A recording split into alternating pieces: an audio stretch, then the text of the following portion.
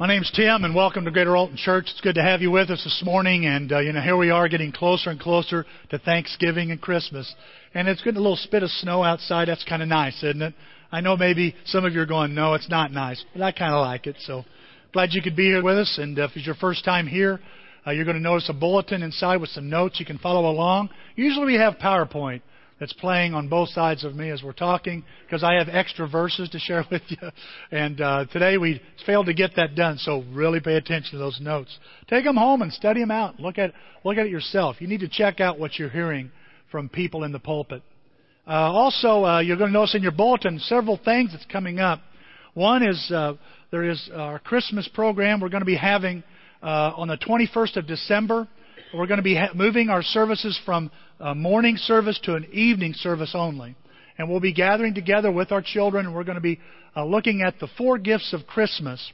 And there's a couple of things you can do to help with this. If you'd like to volunteer and help with some of the acting, I know some of us here have some acting experience, and maybe some carpentry skills or painting skills, or you'd like to help out, see Coral Kimball. Is Coral in? Is she here this morning? Is she anywhere? Where's she at? She's in the back, isn't she, with the kids? Yeah. If you don't know who Coral is, somebody will direct you to her. And you can volunteer to help with that. Also, there's a sign-up sheet at the coffee cart or at the coffee area. And this is for anyone who'd like to be interested in maybe bringing some cookies or some snacks and stuff to our Christmas service on the 21st. And Ryan is our coffee man. Stand up, Ryan. There you are right there. He's our coffee guy. And thanks for the coffee. Yeah. Those of you who oohed and awed probably are awake enough from the coffee. That's good. Way to go, man. And he's got a sign-up sheet there if you'd like to help out with that as well. But we're going to spend the evening worshiping and looking at the 4 gifts of Christmas. And the kids are going to be involved in this as well. Coral Kimball is writing this play. It's going to be kind of fun. She's already shown me little bits and pieces of it. Also, I want you to direct your attention to just under that, the gifts of Christmas, is this Bible class here on Wednesday nights, starting this week, on the book of Romans. And Bob Hawkins is telling me this is going to be a practical discussion group, a practical look at the book of Romans. If you'd like to deepen your study of a book, and what better way than to deepen the study by looking at the application of a book. That's the book of Romans. That begins this week. And I believe also Sunset, this class on 1st, 2nd, 3rd John is beginning at his home this Thursday, right? And so you look in the bulletin, you can see a little bit about that, what's going on. You're probably going to notice the back upper left something about a toy giveaway. We give away toys every year, and Janet Bader is again heading up this. And we're going to be having a Santa sleigh next week in the small dome. You'll see it. And if you'd like to pick a particular tag of a child's name, gives you an idea of what to buy, a boy or a girl, a particular age, and you can bring it back and put it in the sleigh. And if you'd like to help with that as well, talk to Janet. We meet lots of people during the Christmas season, and it makes Christmas special for a child. Hope you can participate in that. We're in a series right now called Living Like a King, and we've been looking at the King's speech, basically. We've been looking at the Sermon on the Mount, the greatest sermon ever preached. And it's from the lips of the King of Kings. And in any sermon, any lesson, somebody, when they're talking and they get done, as you review the sermon, you might find some passages or some words or some phrases that catch your eye, that might make an eyebrow raise up occasionally. It's true, no exception. There's also in the words of the Sermon on the Mount. Jesus does that. I'll have people occasionally come up to me after I get done preaching, either through texting or through a phone call or through face-to-face. And they'll say to me, "Were you serious? Did you mean to say that? Were you being sarcastic, or were you just being funny? Or what did you mean by using that and saying that? I don't know if I'd have used that word." And I want you to know, a sermon isn't worth spit unless it raises an eyebrow or two or some blood pressure. I think it needs to have some bite in it, all right? And Jesus' sermon had some bite in it, especially these words we're looking at today. Look at these words are here in your notes in Matthew chapter 5. He goes, "You've heard that it was said, 'You shall not commit adultery.' But I tell you, if anyone looks at a woman lustfully, has already committed adultery with her in his heart. If your right eye causes you to stumble, gouge it out and throw it away. It's better for you to lose one part of your body than for the whole body to be thrown into hell. And if your right hand causes you to stumble, cut it off and throw it away. It's better for you to lose one part of your body than the whole body to go into hell. I mean, these are pretty intense words. Gouge it out, cut it off, throw it away. And there's been men and women throughout history that have periodically tried to take these words literally. And they've gouged out an eye or cut off a hand. In fact, there's some guys in the 2nd and 3rd century that mutilated their privates, thinking that would guard them against lust. But Jesus isn't talking about hands and eyes, really. He's not talking about that. Let me ask you, can you be blind and still lust? Absolutely. Can you have no hands and still steal? Absolutely. Absolutely you could do that. He's not talking about eyes and hands. He's talking about an attitude. An intense, hardcore attitude that you and I need to have in the kingdom as a Christian towards sin. He's talking about, somebody says, well, he's talking about, he's exaggerating to make a point. He's using a hyperbole. And that's possible. And some people say, well, that's impossible to apply. And it would be, I think, very difficult to apply this passage literally.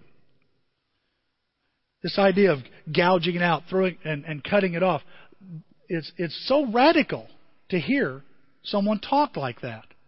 But Jesus is talking about a specific attitude we need to have towards sin. A radical attitude. In fact, notice he says throw it off, and I think that's interesting, or throw it away. The Greek behind that, if I could illustrate, goes something like this. That's what it means. You ever had something land on you? A praying mantis?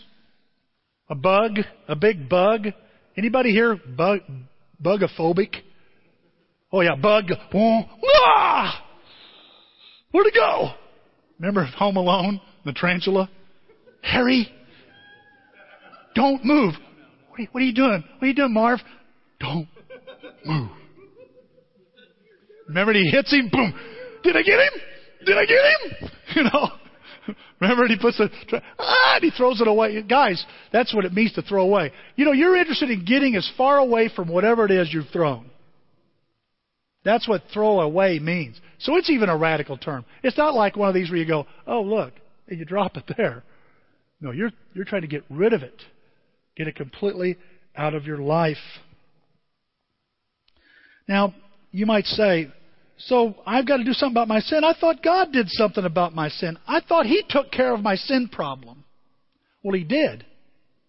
He sure did take care of it. And praise God He did. I mean, aren't we saved by grace? We're still learning this at Greater Alton. What does that mean to be saved by the grace of God and not by works? Of course, the grace of God, the love of God, motivated Him to work on the cross. So technically speaking, we're saved by His works, not our own. But I guess what I want you to see this morning, this idea that, yes, He took away our sin. So why do I still sin? If my sin problem is solved, and why do I still sin? Well, I think the reason I still sin may be the reason you still sin. We're still learning. We're still learning to obey.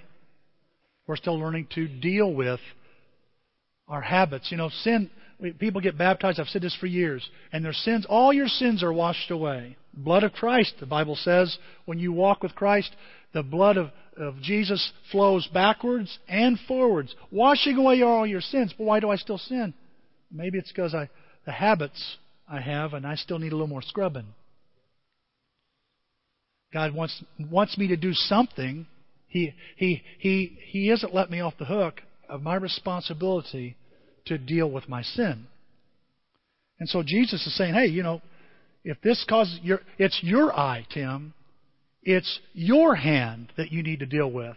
Listen to me close. For a lot of us here, we're experts on dealing with somebody else's sin, but we're amateurs in dealing with our own. And Jesus says, look, in my kingdom, everybody in my kingdom needs to look at their own sin first and deal with their stuff first.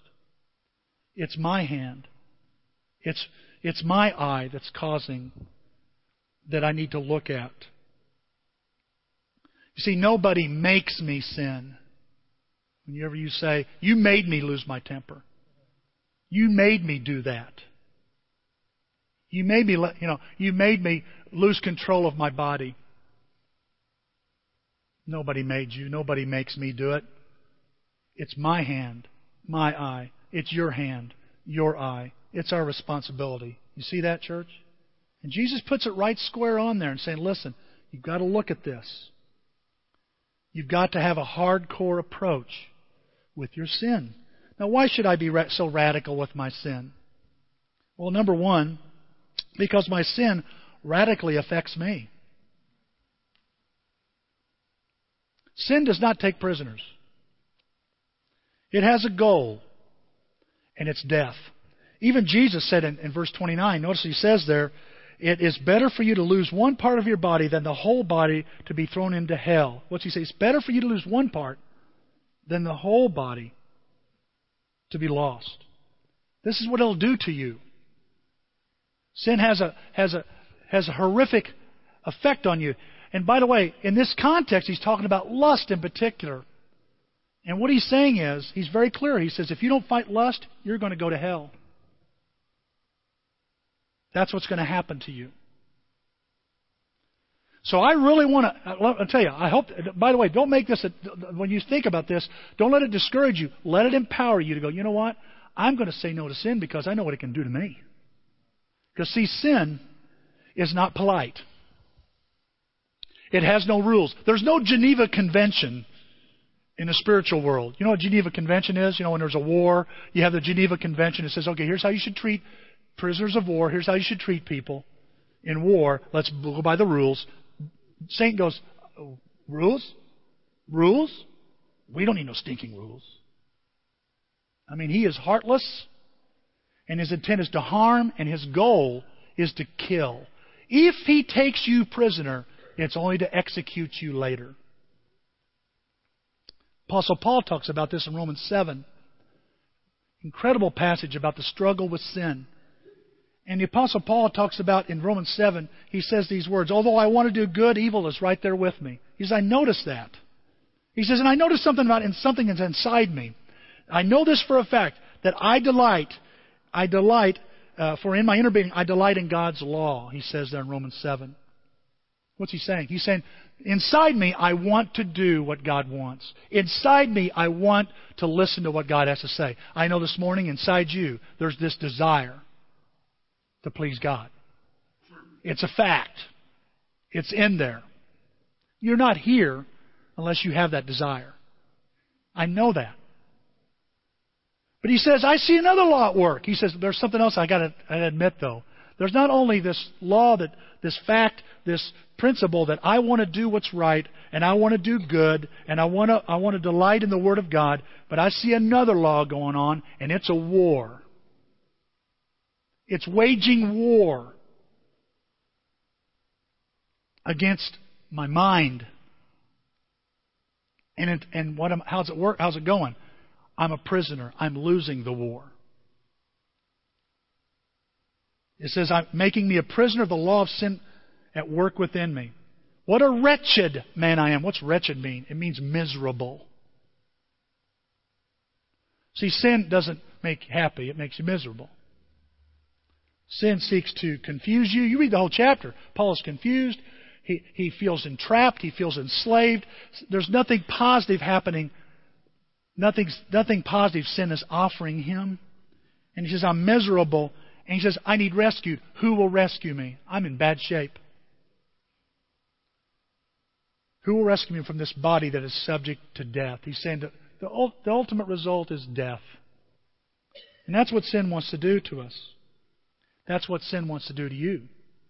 And one of the reasons you need to be radical about it is because it seeks to kill you. Guys, if I was to tell you outside right now there's a man with a gun, and he's going to shoot you, what steps would you take? Would you take the back door? Would you say, well, I'm a conceal and carry person, and I'm going to carry my own gun? What would you do? Let me tell you, there is somebody outside this building that wants to kill you. He is not your friend. He is your enemy. And his name is Satan. He wants to destroy you, and he'll use sin to do that. In James it says it this way, the temptation to give in to evil comes from us and only us. We have no one to blame but the leering, seductive flare-up of our own lust. Lust gets pregnant and has a baby, sin. Sin grows up to adulthood and becomes a real killer. One of the things I just want to tell you, it can help you be radical. You need to be radical because sin is radical with you. The second thing I noticed again is why should I be so radical with my sin is because my sin will radically affect others. Even Jesus says in Matthew 29, there, or chapter 5, verse 29, notice those words again. It's better to lose one part of your body than the whole body to be thrown into hell. He says it's better to lose that one part so you can save the rest of it. Why? Because it'll affect the rest of it. You hear people, maybe you've said it, I've said it before, it's none of your business what I do. You want to bet? You want to bet? It's none of your business what I do in private. It's none of your business what sins I'm caught in. Well, I'll tell you what, your private sin will eventually become public because it affects you and me. Don't tell me that if I were to pull something crazy in public, go to jail for not paying my taxes, have an affair with some woman, be caught with a bunch of porno on my computer, that would not affect you. It would, wouldn't it? Oh, it'd destroy this church, Tim. I agree with you. It would hurt. It would definitely hurt it. But don't underestimate what you do. Because, see, what you do, we're all in the same boat. And what you do affects your family and affects your Christian family. It even has an impact on me. I don't know what to do with passages like this one here in your notes. But let me read it to you. It says, the Lord, the compassionate and gracious God, slow to anger, abounding in love and faithfulness, maintaining love to thousands and forgiving wickedness, rebellion, and sin. Yet He does not leave the guilty unpunished. He punishes the children of their children for the sin of the parents to the third and fourth generation. What's He saying? You have an impact on other people. What you do privately has a public impact. Don't kid yourself. And one of the reasons you need to be radical, have a radical, hardcore approach about sin is because the impact it has on your community, on your church, on your family, on your friends. You look at examples in the Bible. You have Achan, who hides a little bit of gold and takes a coat, and Israel suffers a defeat at Ai. An easily winnable battle becomes impossible for victory because of one man's sin. He drug them all down with him. You've got David, King David. Here's an example. By the way, you have a king and you have a guy that's on a regular Joe Blow in the kingdom, and you have a king. Both hide sin, and it destroys Israel. You see, think about it. If one part of the body is sick, doesn't the rest of the body get sick? If one part of the body gets harmed, doesn't it affect the rest of the body? And if that's true physically, it's true with the body of Christ. Even Paul said, I think in 1 Corinthians 5, he said, remember, a little leaven ruins a whole lump. And he's talking about addressing a young man who is sleeping with his stepmother. I've got to deal radically with my sin. You've got to deal radically with your sin because it not only affects you, it's radical with you. It has a radical effect and impact on the people you love.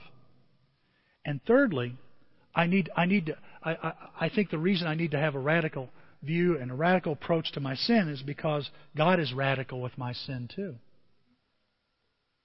You know, Jesus mentions hell in verse 29. That's a radical place, folks. Would you say that environment is a lot different than what we're in right now? That's a radically, starkly different environment. But I want to take it a little bit further than just Him mentioning hell. When God looks at your sin, looks at my sin, what is the approach He takes? Well, it's cool to know. His love for us is demonstrated when He sees our sin.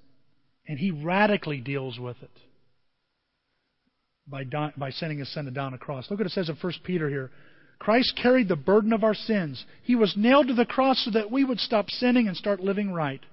By His cuts and bruises, you are healed.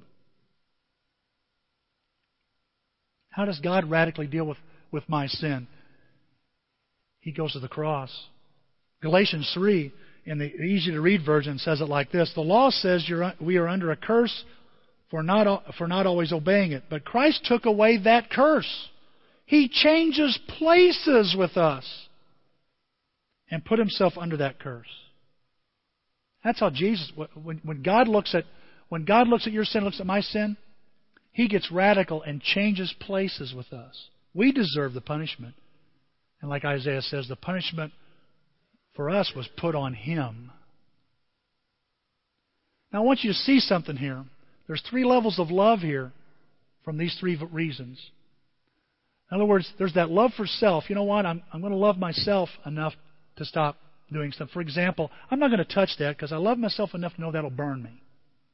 But sometimes the love I have for myself isn't enough, is it? And that temptation gets past that. So what's it fall into? Well, my love for other people, my love for my wife, my love for my kids, my family, my church. But even that sometimes is limited. And my love for myself and for my friends and for my family, sometimes the temptation can be so strong it gets past that. So what's left? The love of God. The love of God. I don't know where you are this morning. If maybe just knowing that sin affects you will help you sin less. You don't ever be sinless, but sin less. That's great. But maybe you've never thought about how it affects everybody else. That your hidden sin really isn't so hidden.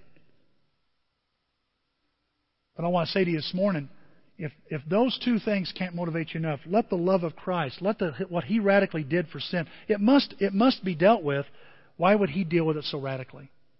And imitate this. Share His view of sin. See it like He does. It'll change your life. So how do I deal with sin radically? How do I do that? Well, I deal with my sin radically. I got I think 4 points this morning. And I promised Joe McKenzie I'd try to hurry because he's sleepy. So he's been sleepy. He asked me this morning on a scale of 1 to 10, how long is the sermon going to be? And I said, on a scale of 1 to 10, how committed are you going to be? And he goes, man, you cut me deep. And then he dozed off, and we woke him back up. Now, I know that some of you guys are tired, and but you know what? Well, let's just see where this goes, all right? Let's just see where this goes. 4 points this morning. How do I deal with my sin radically? Well, I deal with my sin radically, first of all, when I do my part to address my sin. The Bible calls this repentance. I want you guys to listen. I praise God that He's dealt with my sin. Don't you? Praise God for the amazing grace of God. Praise God for the cross. What a paradox. A thing that brought death brought life. Thank you, Jesus. Thank you, God, for your love. Thank you for the sacrifice and dealing with my sin. But I want you to know, He says to us, but Tim, you must deal with your sin too. There is some cutting off and gouging out and throwing away you can do. There's a part in this whole sin situation that you're responsible for. I can't do everything. And guys, maybe it just starts with just admitting, I messed up. I believe it does start there. It starts with, I need to admit my sin, I need to address it and see for what it really is, and then take the steps to start changing it. Now, I want to tell you right here, I'll be the first to tell you, dealing with sin isn't easy. It's not fun. It's hard, and it's difficult. But God did not ask you and I, or doesn't tell us to do something that's impossible to do.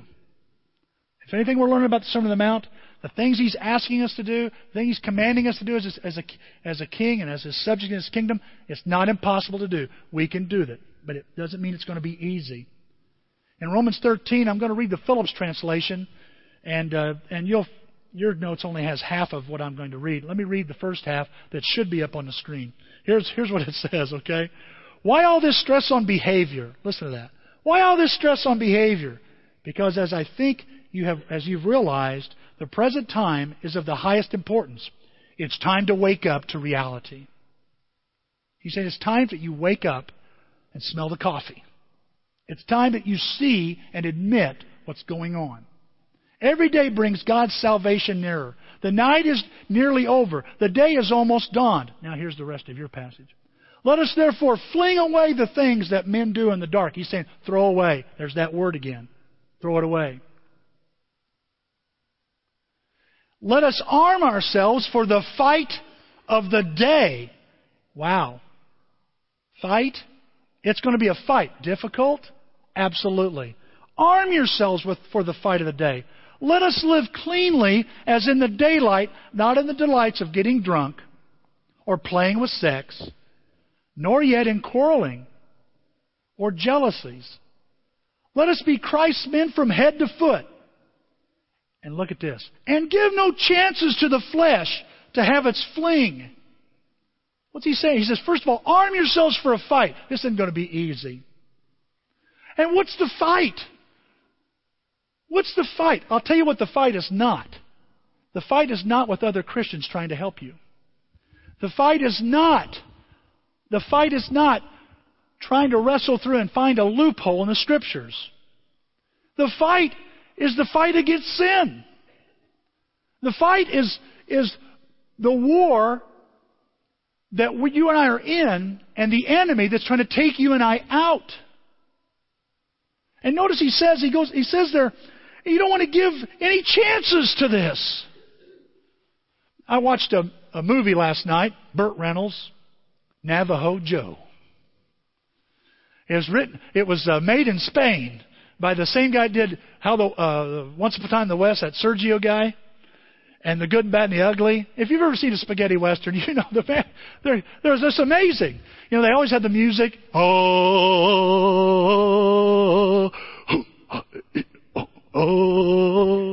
And they had this going on all the time. And they have close-ups. And they're...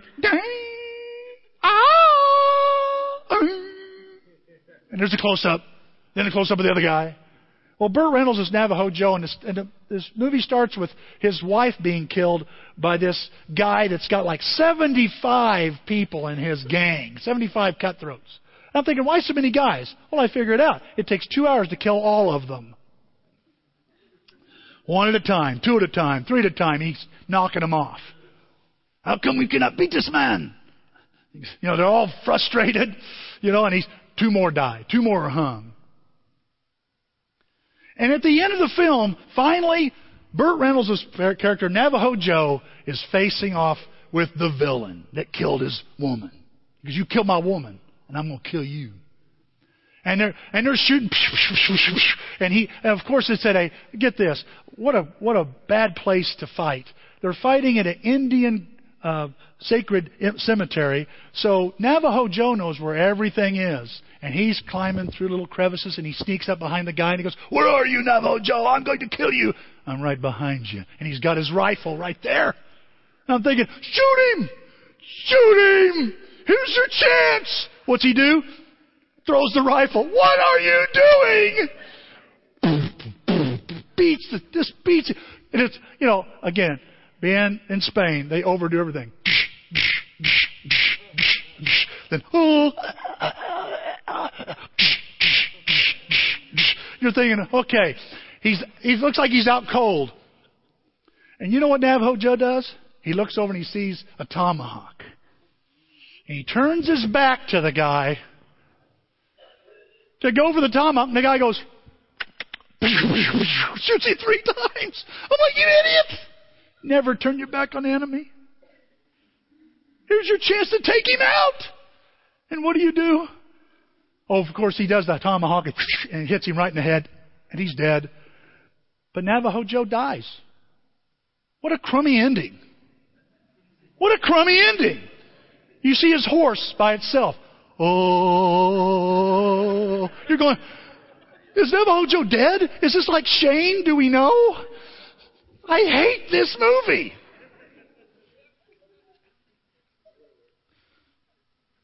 You gave him a chance. And he took it. Guys, you can never give Satan a chance. I've had couples, I've talked to them, we just can't seem to stay pure. We just can't seem to stay pure. And I'll say, well, are you together at night and is the lights off and you're by yourselves? Yeah. Well, that's your problem. Turn on the lights, go home, take a cold shower, and you'll be okay. Really? Is that what it is? I don't think it's that harmful. That's what happens. And they come back and we talk some more. Now you got to be radical. Because Satan does not take prisoners.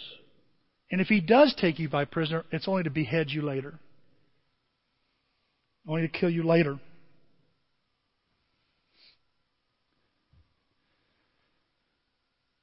One time I remember talking to this one couple and they were dating and, well, you don't act like you trust us.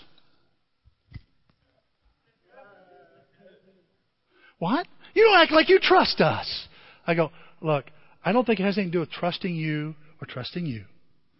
I don't trust Satan. And a lot of times, guys, we get this idea, well, I can handle it. You're going up against one tough enemy. And you cannot give him. The Bible says don't give the devil a foothold. What's that mean? Not to have a hint of sin in your life. Why? It must be deadly. Well, how far do I go with this hint thing? That's in Ephesians 5. Can I say, I'll just say to you this morning, whatever you think's reasonable. You apply it. It's your business, not mine, to apply it for you. But you need to apply it. What's it look like? Figure it out. You don't want to tell me. Well, if I do, you're going to say I'm trying to tell you what to do. So you figure it out. Some of you here just need to figure it out. If you don't want anybody telling you what to do, you better figure it out. Hello. Don't give the devil a foothold. It says across the street, put it to death. It doesn't say, we can be friends. Let's make friends. Put it to death. Put a bullet in it. Gouge it out. Cut it off. Why? It'll destroy you. And look at this passage here in Hebrews 12 in your notes. Thus throw off everything that hinders. I mean, these are radical things, guys. In our society, we're to make friends with sin. We're encouraged to make friends with sin. In the kingdom, he says you can't. You're not on the same page. You're not even in the same book. And he says, throw off everything that hinders and the sin that so easily entangles. Do you hang on to things too long? See, this is on your end. You know that idea of right eye and right hand? Why not? What about the left eye? So left eye, I'm beginning to wonder. Maybe my left hand, the left hand's better than the right hand. Yeah, that's what it's meaning. I've always had a problem with you, right hand. We'll become friends now, left hand. You go somewhere. Get out of my sight. And we're going to be friends. Is that what he said? He's saying that when you lust, is it one hand? Is one hand or one eye the one that's lusting? The other one's saying, don't do it. No, both eyes. What's this right hand, right eye all about? He's talking about this where we're strong and what we value the most. And guys, it's interesting. A lot of times we think we're so strong we can't be tempted there. And many times that's exactly where Satan goes. And he attacks us in those values. What are you talking about, Tim? I'm saying, for example, let's take the subject of sex. He can take something so beautiful and so wonderful that God has invented. It's designed to bring pleasure and warp it into a problem. He can take something, a blessing, a thing, a person, companionship, friendship, and you know what Satan can do? He can warp it and twist it till it becomes a problem. That relationship's sour. That relationship's not good for me. I thought it was good. What's happened? Sin has got in there and messed it up. You follow me? That makes sense? That's what Satan does. And so sometimes what we're throwing off, we need to look at. I was thinking about this earlier this morning. Let me say this. I'm not sinning in areas I don't like. Does that make any sense? I don't sin in areas I hate. The right hand stuff.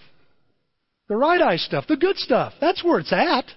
That's where my weakness and my sin, I find my sin in the pleasures and in the things, the good things that Satan has warped and changed and twisted. And I'm somehow become selfish in my life. So that means sometimes a friendship needs to be thrown out. Sometimes a computer needs to be thrown in the trash. But I need internet. Internet. It's not in the... I'm sorry. Internet. Nope, I can't find that. I don't think you need internet. Sometimes you've got to shut off the TV. Unsubscribe to the cable. This is something I just noticed here recently. It's making me I remember, we'll get cable, we'll get Dish so I can watch football and ESPN and old movies. You know, there's a lot of other channels on there besides those. And I'm noticing some of the channels that used to blur everything and bleep everything out are forgetting to blur and bleep. That's what I've noticed lately. And I'm thinking, what's going on here? And you have to ask yourself, am I going to continue to watch this? Or am I going to finally take listen, guys, a giant finger is not going to come down to your control and go, thank you, God. Oh, man. Praise Jesus. The finger of God touched my remote. It's going to happen. It's your finger. He's saying, you've got to do something with this. You're responsible for this. So I have to do my part to address my sin. Number 2, when tempted, I look for a way out. That's radical. A lot of people aren't even looking. I don't know if you're still looking. What do you mean, Tim? I'm just asking, are you still looking? I was talking to young men this weekend at the men's retreat. I did the lesson called True Sons. Nathan asked me, would you do True Sons? He asked me a couple of weeks ago, would you do it? And I go, why do you want me to do True Sons? And I think because they couldn't find anybody else. I said, okay, I'll do True Sons, sure. And so I start looking at the scriptures and I find only a couple passages that use the term. And it's about Timothy and Titus. And Paul says, my true son in the faith. So I'm talking to these young men, and I don't like recording devices.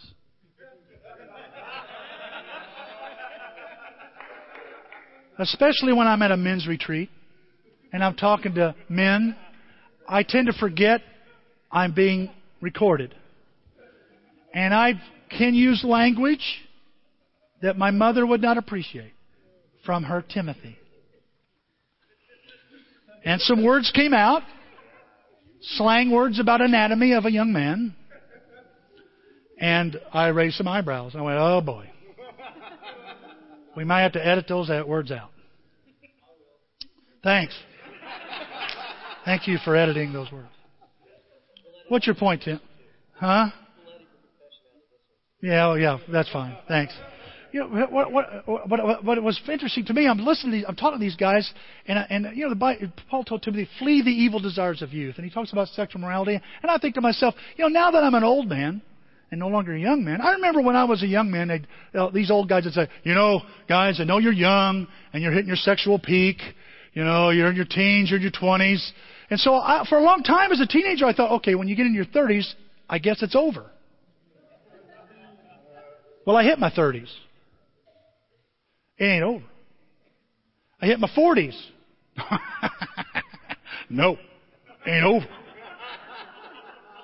I hit my 50s. We're still in business. And now I'm getting close to 60 and I'm going, Katie, bar the door. I'm just saying, guys, what I'm saying is I'm learning over the years, no matter what age you are, you have to deal with your sin and your temptations. And I've learned that boundaries change as we age. And sometimes you got to mend the fence. You got to move the fence around. So I just wonder if some of us here, we've been around a while, we've been Christians a while, And, we think, well, I'm fine. And, God, I do a pretty good job. He said, no, I want you to do a better job. Tim, you probably need to do a better job now than you did when you're a young man. There's more at stake. So it comes down to, and one of those things you need to do is you need to look for the way out. I don't even know if we look for the way out. Some of you older Christians, do we even look for the way out anymore? God always provides it. If you're discouraged, I keep messing up, I keep screwing up, I keep falling short, I got good news for you. God always provides a way out. Now, it might be like one of those movies where, trying to escape and a door opens, it's a little bitty door, and you got to squeeze your way through it. Might be a little awkward. But just remember, awkward will not kill you. Sin will. I've had a lot of awkward moments in my life where I've had to say, what do I do? Sometimes the way out, and it says in 1 Corinthians there that God is faithful. He'll not let you be tempted beyond what you can bear. Praise God. He'll provide a way out. And sometimes the way out can be awkward, embarrassing. Sometimes the way out can be so simple as no, or turn the lights on, or you need to leave. Ladies, you tell your boyfriend, you need to leave. Sometimes it's that simple. And it's embarrassing to breach that conversation and bring that up. I need to talk to you about something. So, it's the way out. God provides it, and you should take it. And I've learned over the years, my way out, it didn't stop. The way outs didn't stop after 30 or 40 or 50. They're still there. One time, a bunch of us went to watch a movie called Brothers with Will Ferrell and the guy from, whatever his name is, yeah. Okay, and a bunch of us after church, matinee, let's go watch it. We saw some previews, looked funny. It's amazing what we'll watch if it's funny. And so I sit down, and I've got my wife with me, and my 2 sons are with me. And I notice there's several people that I saw at church that Sunday sitting in the crowd too. I go, okay, so we're going to enjoy the movie together. And the movie begins. And it's starting to get raunchy. And I look over to Denise, she goes, I'm uncomfortable. I said, I'm getting uncomfortable. What are you, Nathan and Matt are going, I don't know about this. And then I watch a guy in this movie rub his privates on his brother's drum set. And I look over at Nathan, he goes, that's it, me too. And we get up, all 4 of us, and we turn around, and we walk out. As we're walking out, we see all the Greater Alton people going. Now, I don't know about you. See, you're in a dilemma here. If I stay, I won't be so embarrassed. But I set an awful example. If I leave, people are going to say, what are you doing here to begin with? Then it hit me. But someone will see, hey, he got up and left. Because that's what real life is in temptation. It isn't that we avoid temptation. You're going to be tempted. It's what you do when you're in it. A young man one time was telling me he'd been married to his second wife. He said, yeah, my buddies and I went to Hooters for lunch. Let's go to Hooters for lunch. And he goes, Tim, it was awful. Oh, awful? Well, awful. We're sitting there and these guys are ordering and I'm uncomfortable. And they're making jabs and jokes about the women. And I finally said, guys, I got to go. These are good friends. I work with them. I've got to get up and leave. What? Look, I'm married and I'm a Christian man. And I don't think this is a good example. And I'm sorry for even coming. I should have not come to begin with. And he got up and walked out. Well, he tells his wife. You know what his wife does? What are you doing at Hooters? And I said, well, wait a minute. Time out. He left Hooters. She goes, oh, yeah. I said, that guy's a keeper. Because what you do in temptation, that's what really happens to us, huh? You're not going to avoid temptation, but what you do in it matters. You got to look for that way out, and God will provide it. Are you looking for the way out? Or are you just saying, well, who cares? And God's got the door wide open. Here it is. Take it. And it may be. You set a boundary, guys, of saying, I've had to set these boundaries. I cannot be with you late at night, Denise. Now, when we were dating, we got to keep the lights on. Tim, you need to go home. We just need to purify our relationship. Is it embarrassing? Yeah. But it's sure a blessing too. It's sure a blessing. Look for the way out. Are you looking for the way out? Number three, I deal with my sin radically. And by the way, people in the world, I'm going to say this again, say this to you. People in the world are going to think you're crazy for setting radical boundaries. They're going to think you're nuts. They're going to think you're socially off. You are spiritually on. Don't you forget that. You are spiritually on your game. See, the world sees life till you're dead. You see life forever. Big difference. So, what's the third one? I depend on God's grace to sustain me. There's times when my love for myself doesn't work enough. Sometimes my love for my wife and my kids is not enough. But the grace of God is plenty. Amen. Praise God. It is so good to know you're loved by God more than anyone else. Anything else. You're loved by God more than His own Son. When God's talking about putting what He puts first in His life is you. Is you. I want to help you. I want to bless you. And I want to ask you, what does the grace of God motivate you to do? Let me tell you, it'll do two things.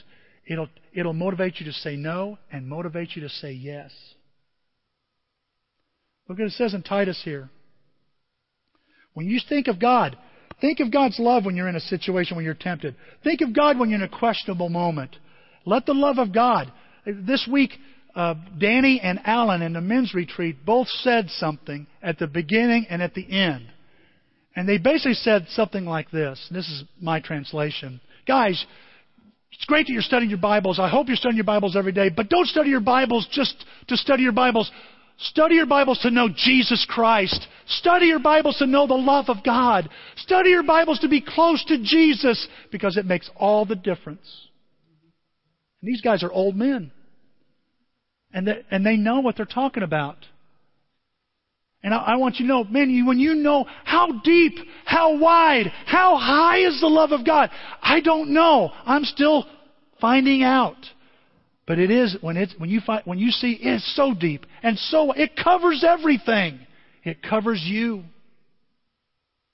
Covers all your mistakes. Covers your poor judgment where you fall short. It can motivate you. For the grace of God has appeared and offers salvation to all people. It teaches us to say no to ungodliness and worldly passions. And then he says, and to live, in other words, and to say yes to living self-controlled, upright, and godly lives in this present age.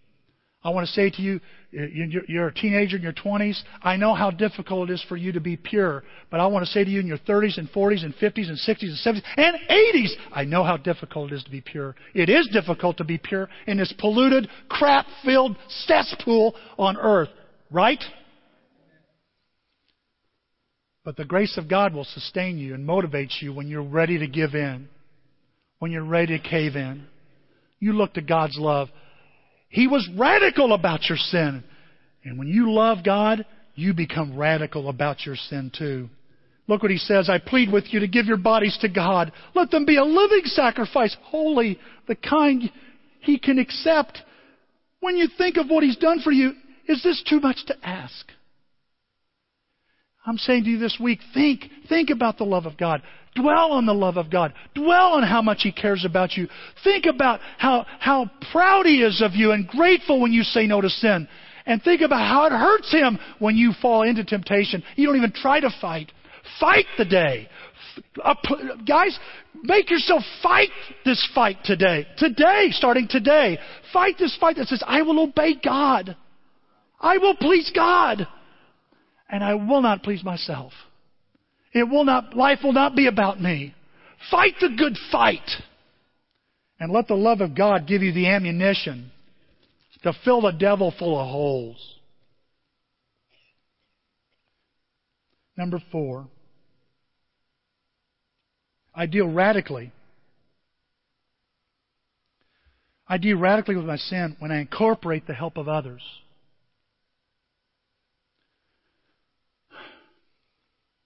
What is it about us? Now, if you're not in this category, fine. But the rest of us, what is it about us in America? Why are we so private and so independent when it comes to our sin? Isn't it pride? Why is it that we think that handling sin, we say, well, handling sin is a mark of maturity. And when I get to the point where I can not be bothered with it anymore and I can be in it and be around it and it doesn't bother me anymore, that's maturity. That is not maturity. That is stupidity.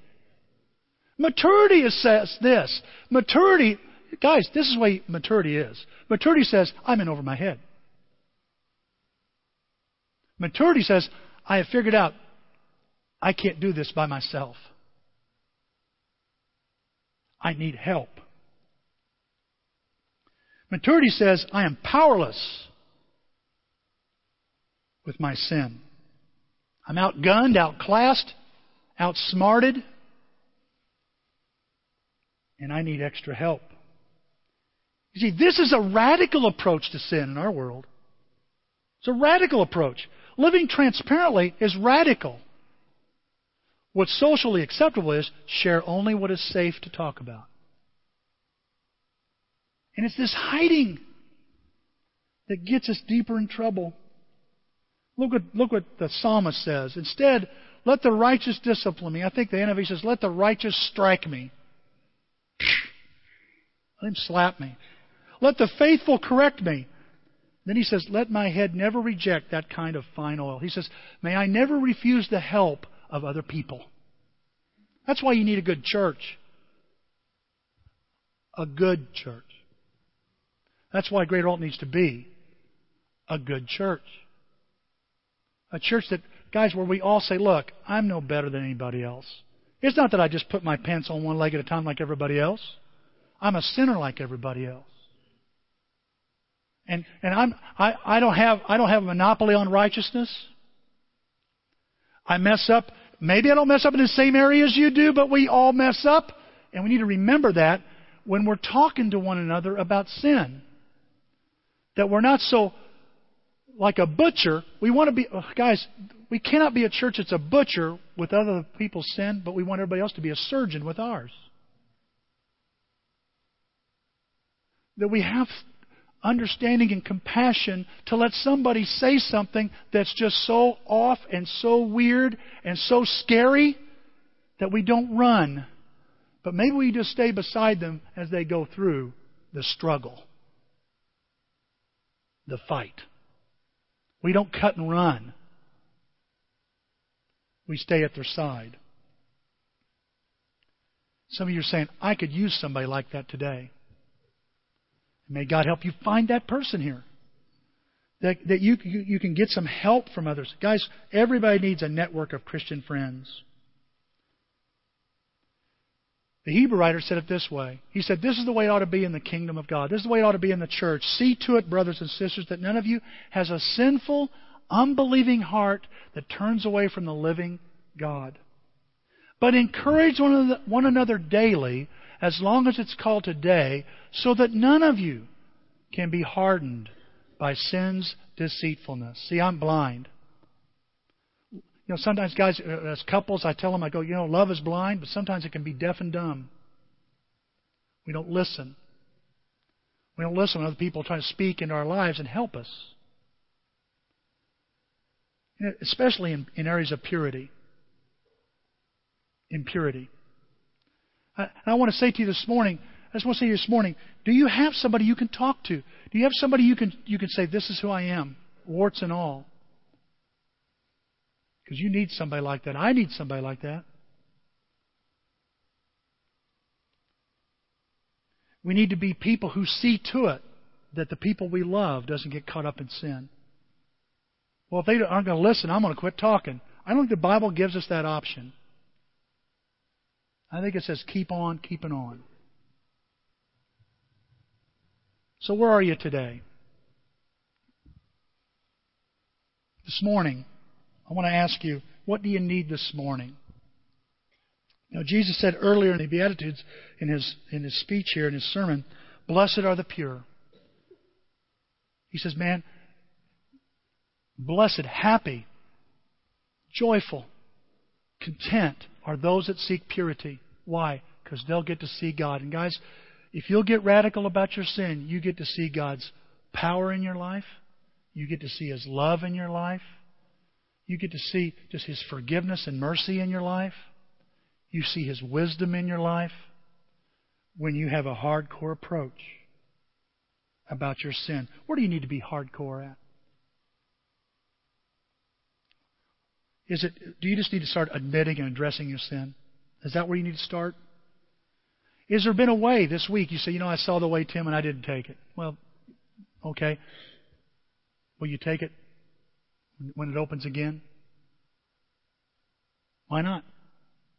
Is that what you need to radically do? My friends will think I'm stupid. Yeah. Stupid won't hurt you there. Okay? What they think won't hurt you.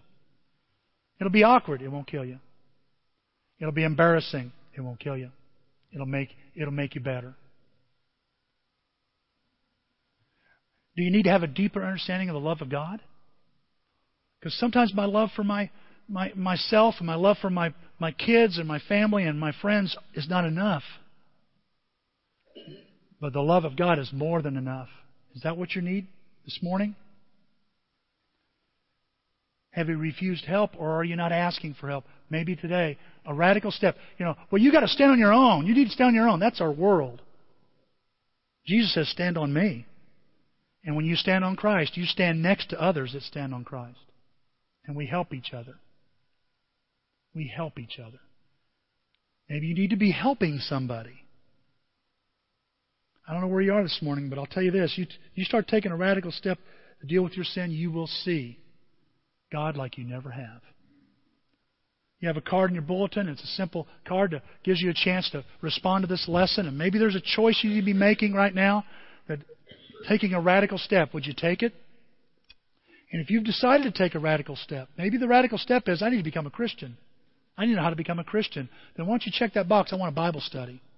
I want to know how to really be a true New Testament Christian. Maybe it's not that. Maybe it's, I need to make some boundaries. I need to mend my fence. I need to start making some clear choices and boundaries in my life to deal with my sin in a radical way. What would it be?